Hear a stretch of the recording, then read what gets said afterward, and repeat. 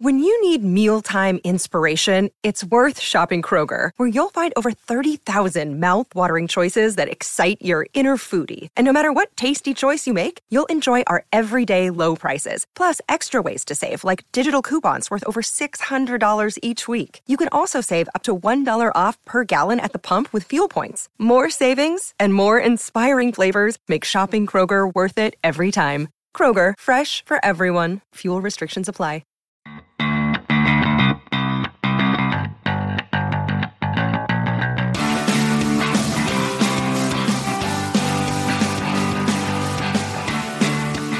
It was a two-part bit. It was directed by Frank Lucas, the movie that started it all. It was two bad jokes in one. I even had a really funny joke that day. I wrote it in my diary later that night. Yeah, and I said, I'm going to say this. Oh, man. You're still recording, right? I am. Okay. Maybe this is the show. Yeah, I think this should be the show, you know? All right, so Ant-Man and Wasp, you want to get into that now? Or do you want to talk a little bit about us being... I'm an Ant-Man lover. Yeah, I love the first one. I want to say I did like a top 5 MCU films at one point, and I want to say this is in my top 5. But that was like 2 years ago, maybe. But anyway, yeah, I love Ant-Man. I love Paul Rudd. It's hard not to love that guy. Yeah, I would agree. I think this is... It's almost like a Will Ferrell movie kind of a thing. Both of these movies are... If you're into that... Well, first of all, if you don't like Paul Rudd, there is something seriously wrong with you as a human being. Exactly. But if you happen to be a disturbed individual and you don't like Paul Rudd, then I can see you not really being into Ant-Man. But I thought, yeah, the first one, he was amazing. It was really a breath of fresh air, I thought. A nice change up from the ultra serious, ultra dire... most of the Marvel, Avengers stuff where it's like world-ending chaos. This was really nice, a lot of fun. Yeah, I just was watching. Actually, right before we were doing the show, I was watching Civil War it was like on FX or something. And man, that thing is like dark and serious, especially after seeing Ant-Man and the Wasp. Now it's just like, man, yeah, Ant-Man's such a breath of fresh air, and I like how it's like a. No pun intended, a smaller story too. It's not like, again, like you said, it's not about the end of the world or anything. It's so lighthearted. It's just a fun movie, and doesn't take itself too serious. Yeah, I mean, I'm not even. We've talked about this a lot, but I've never read comic books or anything like that. But I think this movie serves that sort of role as that little like pocket of a story that's its own little thing, and sometimes they'll interact with the others, but.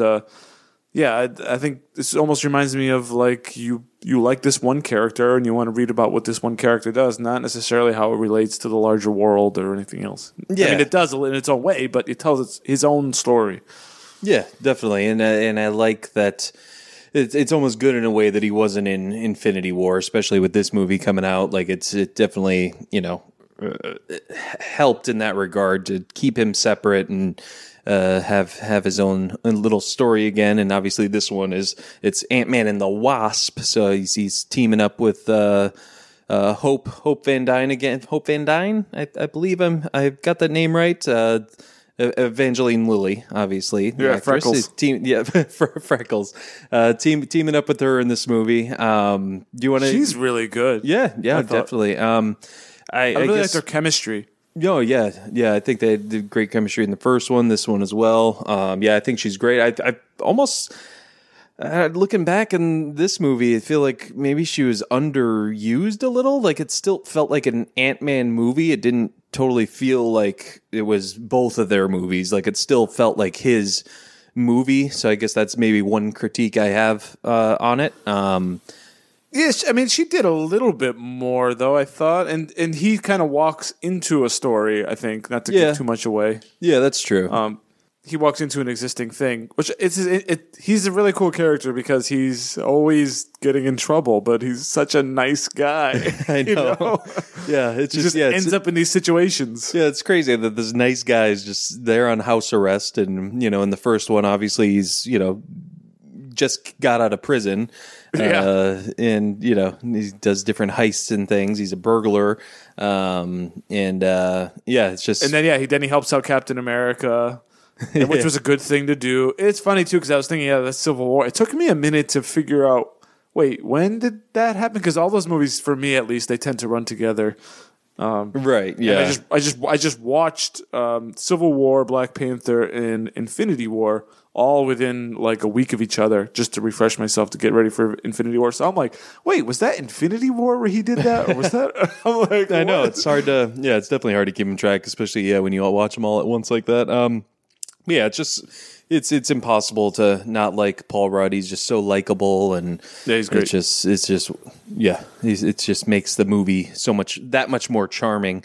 I mean, might as well get more into the movies. I mean, what are some of the positives about this movie? Let's start with that.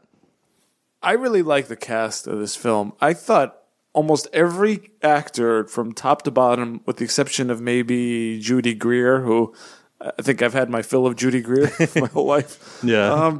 But really, I mean, we got Michael Pena returning. Walton Goggins was a nice addition. I don't know if you're familiar with him from The Shield, or he's also in Vice Principals with. He definitely plays like he's like definitely a character actor. He plays those little roles like that. He was in I think Django. He was in Django Unchained, but he was also in Hateful Eight. Django played a pretty big role in Hateful Eight too.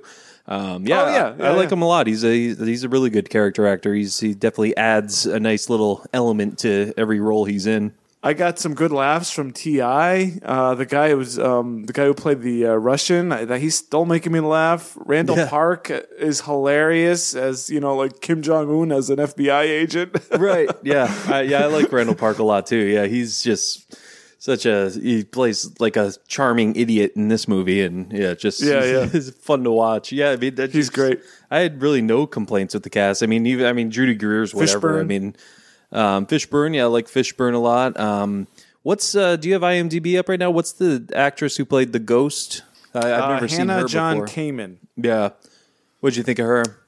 I thought she was okay. I didn't really care for the character all that much. Yeah, that's another negative I would have about it is I just didn't care about the character, didn't care about her motivations, anything like that. It just was kind of there to be there, like, oh, there's some sort of foe to get in the way of what they're trying to do. Yeah, although I guess I don't know how we are on spoilers at this point. Unless we want to talk about that a little bit, or at least give a wrap up before we get into any kind of spoilers, or keep it spoiler free. What are your thoughts? Let's do spoiler free a little bit. We'll get into spoilers in a couple minutes. So I thought the performance was okay, but I did like the construction of the movie in that there isn't. I don't think this is giving too much away. There isn't one distinct villain in the film, which I think is to the credit.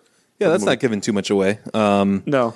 And she plays a character named Ghost, which I don't want to get into those details, but it's not just her. It's not like just Ant-Man and the Wasp versus her. She's got her own sort of story going on, and they happen to kind of intersect, I guess, right? Yeah.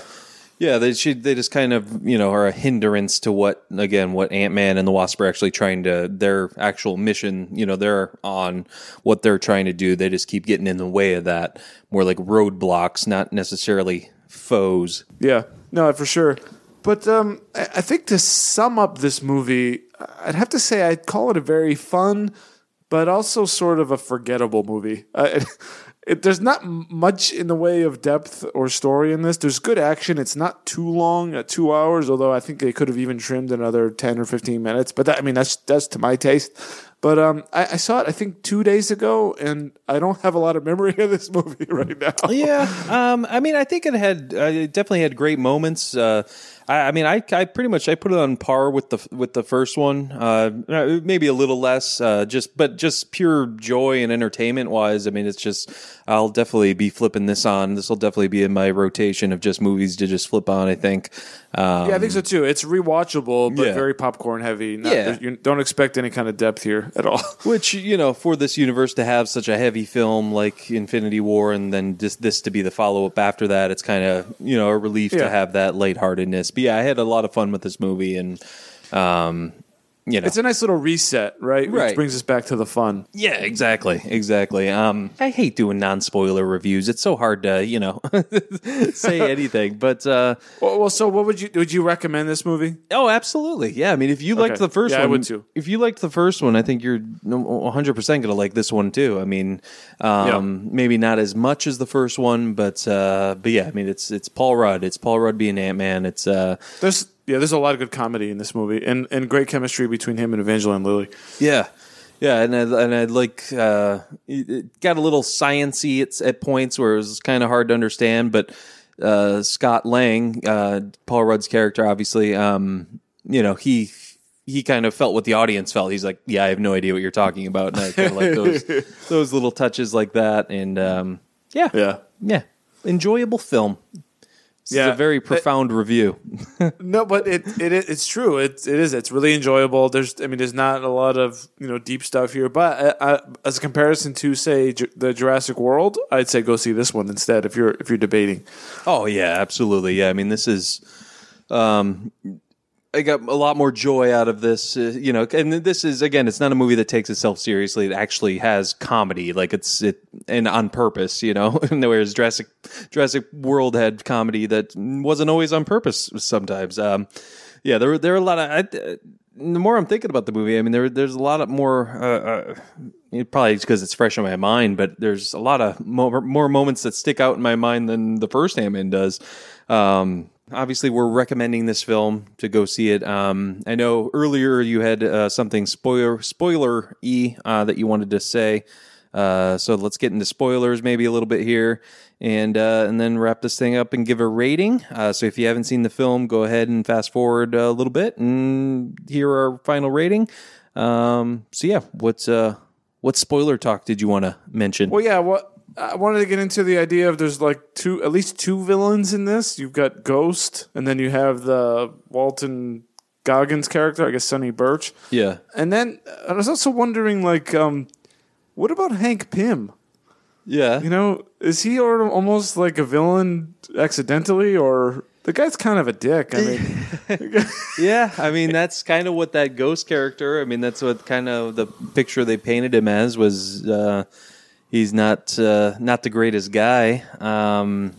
He's really he has this. I don't know exactly how it goes back to in the comics or what the canon is, but he works closely with Papa Stark, doesn't he? Yeah. I mean, even I don't know about comics, in that regard, but in the first Ant-Man, the first scene is him punching Tony Stark in the face. Yeah. Or Tony Stark's dad in the face. Right.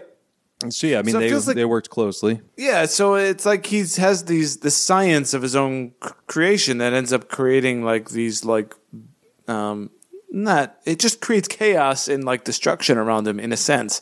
It feels like a lot of the problems are because he kind of did a crazy scientific thing that then creates this problem, trapping his wife in the microscopic world or things like that, and having people come after him for his technology.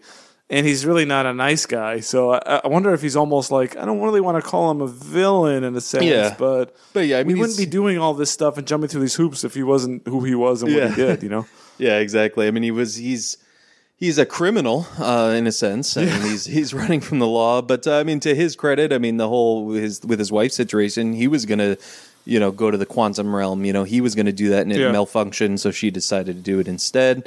But yeah, I mean, I like Michael Douglas. I think he's, good for the role. And then obviously we have Michelle Pfeiffer playing his wife in this. What'd you think of that how they handled all this? I thought that was pretty neat, really creative. And yeah, I guess, going back to the very opening of this, where they're, which we learned in the first Ant-Man, that him and his wife are trying to disarm this nuclear weapon, and she has to shrink so far, and she ends up going into that quantum world to disable the bomb. But yeah, no, I mean, Michelle Pfeiffer, I don't know. I mean, I think her time is kind of past. I hate to say it that way, but yeah, I didn't get much of a riveting performance from her. Not that I need it, but whereas where I thought the cast in general was very strong, I think her and maybe Judy Greer were the ones. Yeah, I mean kind of left it. I wasn't too. I mean, it wasn't anything. It's just kind of there, right? Yeah, it was there. wouldn't say it was bad or anything. It was cool seeing her again. I feel like I haven't seen her in anything in forever. But I loved when Paul Rudd was her, like she was in Paul Rudd's body. That part was great. Like that was even good acting by Paul Rudd to just like kind of just totally change like his mannerisms and everything. Like you just knew something was up as soon as he became her. So that was cool. That's where things got confusing. I was like, because he went to the quantum realm, so that means he has access to it in his mind. Like I didn't know how any of that worked. I guess you don't really need to know. I mean, no, I mean that's not really. It's just for good fun. Yeah. And somehow, got into the mind. Yeah, yeah. But I did like. Go ahead. Do you have something else? No, it's just I don't want you to lose your thought because I'm kind of going off the rails here. But I like how they had the classic, sequel where the original technology isn't working right, so he's not able to always shrink all the time. And I loved when he was in the classroom and looking like a little kid running around in that huge oversized sweatshirt.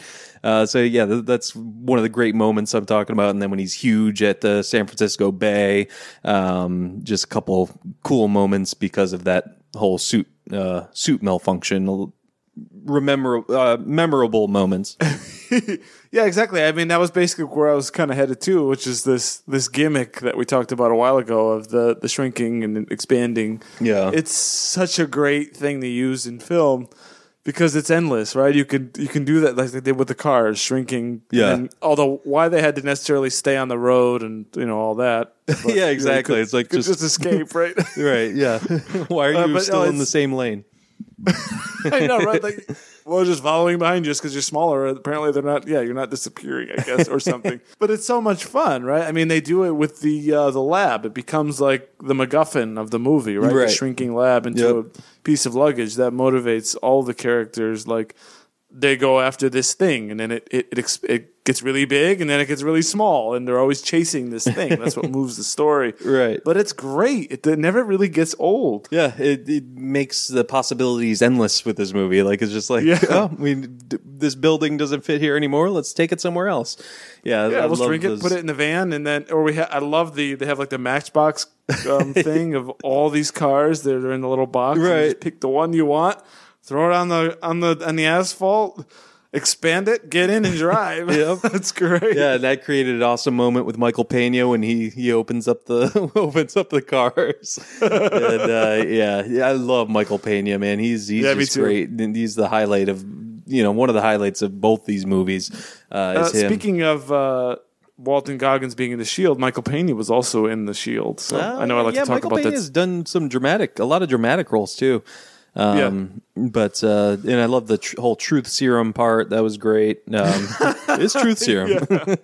I love, the actor Davian Ladwa who was administering it. He's like, it's not truth serum. It's whatever he names the chemicals. And then eventually, then at the end, they're like, they're just saying everything. That was great. Yeah, I mean that's pretty much it. I love the imagery of when they're actually in the quantum realm, like when Michael Douglas gets there. Like it's so cool looking. Yeah, and they showed those. I don't know what they're called off the top of my head, but those little like floating like bear thingies that were going to eat Paul Rudd. Yeah, remember that? Like those are real parasites or whatever. Yeah, that's actually like a real thing. That's a real microscopic organism that they discovered like a couple of years ago. Yeah, that's crazy. I forget the name of it, but I thought that was a nice touch, actually, putting a little bit of real science into the movie. Yeah, definitely. Yeah, that was cool, and it looked cool too. So, but the ghost villain, didn't do much for me there. I didn't mind the acting; it just the character wasn't there. Yeah, exactly. Like it was just something there, like to give her, a cool little, I guess, power. I don't even know if you would call it a power, but no. Yeah, just she can go through walls, things like that. But didn't do much for me either. I didn't take her that seriously, and I guess that's kind of the thing of the movie, right? Not to take it very seriously. I mean, they played gag after gag, like the Randall Park character, the FBI agent chasing. It's basically because Paul Rudd's supposed to be under house arrest, and he's getting out of jail in 3 days. And they keep visiting his house because the monitor keeps going off. I mean, they did that like 3 times, 4 times. I know. It's and Never got caught, miraculously. It's just popcorn. That's all. It's just fun. Yeah, it's just all it is. Like I never rolled my eyes or anything. It was never. No. Yeah. Good fun. The movie did end abruptly. Like when it ended, I was like, "Oh, that they're ending it there." That's one thing I was just kind of thrown off by. But now that thinking back on it, it makes sense how it ended. It's just, they get done with what they needed to get done, and then he gets back, and they let him go on house arrest, and then it's like, "Oh, it's over." That's how we're ending it. And then it ended, and I stood up with my wife and walked out of the theater. Now, most people were sitting down still, waiting for post-credit scenes, but I don't do post credits, so you walked away all pretentiously, looking back like yeah. I gave everybody the peasants. finger as I rounded the corner. I don't stay for after credit scenes, suckers. Yeah, I'm right there with director James Mangold, who says it's ridiculous and pretentious, and it's if you're gonna make a movie, put it in the movie, and that's it. I don't need to.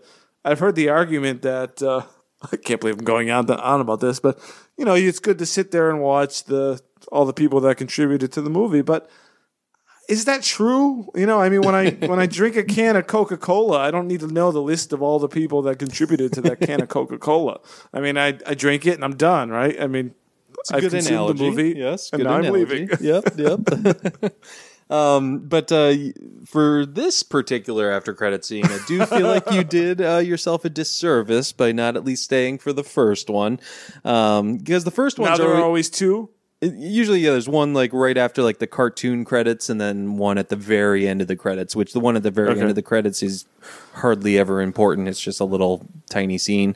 Whereas this one, So what do we get in this one? Very good. They're going. It's they're one big happy family. They're going to send Scott real quick to the quantum realm to get a sample of something to then. I don't even know what. It's just a sample of something from the quantum realm. So it's the three of them standing out there. They send him there. He gets what he needs to get. And then he's like, all right, guys, I'm ready. Bring me back. And they said, okay, we're bringing you back in 3, 2. And he's like, haha, very funny, guys. Very funny. And then still silence. We get nothing. He's like, guys, what are you doing? What are you doing? Like, why aren't you bringing me back? Come on. So he's stuck in the quantum realm. And then they flash back to where they were with the lab. And you just see ashes, similar to what at the end of Infinity War, when everyone was disappearing, turning into ash. So we have. So they're the ones that died along with. Yep, they died at the snap. The Wasp, Hank Pym, and Hank Pym's wife are victims of Thanos' destruction of half the universe. The Thanos is a real asshole. Yeah, come on. It's just he truly is a grimace. But yeah, I thought it was a cool way to tie in Infinity War. It's like, okay, all these events happened, right before Infinity War. So here's the state of the, where these characters are at, after this first Infinity War movie, and now we got Scott Lang / Ant-Man stuck in the quantum realm. So it's like, how are they going to incorporate that now in the second Infinity War? And so yeah. So is that your cool guess? What's next for Ant-Man then? Do you think you'll see him in Avengers 4? I think so. I saw some theories it might have something to do with Captain Marvel, which, I don't know. Don't know how that's going to be incorporated. I don't know much about Captain Marvel or anything, but she's going to fly around and save everybody, or something like that. I don't know. I saw that just wrapped, I guess, right? Just wrapped filming. And did you see, totally unrelated, but I just saw the news that Joaquin Phoenix is going to be starring in a Joker origin movie. Yeah, I came across that, I think, yesterday. That sounds really interesting. I know. I'm very intrigued by that. Like, I've loved Joaquin Phoenix lately, and just anything he comes out, he's love his acting style and everything like that. Yeah, I like him too. So that'll be a Fox thing? No, it's Warner Brothers, DC. Oh, Warner Brothers? Yeah. Okay. And I don't know, because Jared Leto was the Joker, so I don't know if they're like totally just revamping that series. No one really knows. Jared Leto. Oh, in the what was that movie? He was in Suicide Squad. That's right, Suicide. I didn't see that. Yeah, well, you didn't miss much. But yeah, I think that was cool. But anyways, Ant-Man and the Wasp. Let's give our rating. What do you rate this sequel to Ant-Man? I'm gonna give it 2 stars and 3.5 buckets of popcorn. I don't think this this is kind of you can watch it once and be done with it. If you like it enough, if you love the actors and the characters enough, I could see this one being something you throw on. But there's not a lot of quality here, but it's highly entertaining. So good summer popcorn movie for me. Yeah. Yeah, I'm pretty much right there with you. I'm a little higher on the quality. I do 2.5 stars, 3.5 buckets of popcorn. It's again. I feel like it felt like an Ant-Man sequel. It felt like an Ant-Man movie, and for them to call it "And the Wasp," I just feel like they should have put her at the forefront a little bit more. But maybe on a second watch, I might think differently. I just can't remember her really being like front and center, like him, you know. But yeah, that's kind of what I was thinking. It's a little bit forgettable. It's really entertaining, but you go back and you think, well, what did they do for 2 hours? I'm not really quite sure. They had a lot of fun action, and it was great. And even there's that. I think they showed this in the trailer about that little action scene in the kitchen with the knife and all that stuff. That was really good. That extended bit was a lot of fun. Definitely, yeah. A lot of like I said, fun moments in this movie. Absolutely. So yeah, there we go. Another blockbuster that is our review film. Of Ant-Man. Yep, our review of Ant-Man and the Wasp. Another blockbuster film, summer film done. Our next one, I don't know, maybe we'll do Skyscraper. I know we definitely want to do Mission Impossible Fallout. Definitely looking forward to that one. So, for sure. Yeah, I love Mission Impossible series, and I love Tom Cruise. Me too, man. Me too. So yeah, I'm definitely excited to see that. So, Tom Cruise has made like 50 movies, and I think like 3 of them were bad. Maybe. Yeah, seriously, and yeah, all of them have made money. So. Yeah. All right. Well, that is it for us, folks. Be sure to follow us on Twitter at BlockbusterCast. I am at BCCord. I'm at Dave_Quist. And give us reviews on iTunes or your favorite podcast platform. Rate us, subscribe to us. We'd appreciate it. We would absolutely love it. Any final thoughts, my friend? My final thought is I love Paul Rudd, and I watch pretty much anything he's in, including Ant-Man and the Wasp, which I found highly enjoyable. I recommend it to everybody. Find it in a theater near you. Absolutely, man. All right, folks. Well, that is it for us. For Dave, I'm Ben. And as always, grab some popcorn, grab some snacks. We'll catch you guys at the movies.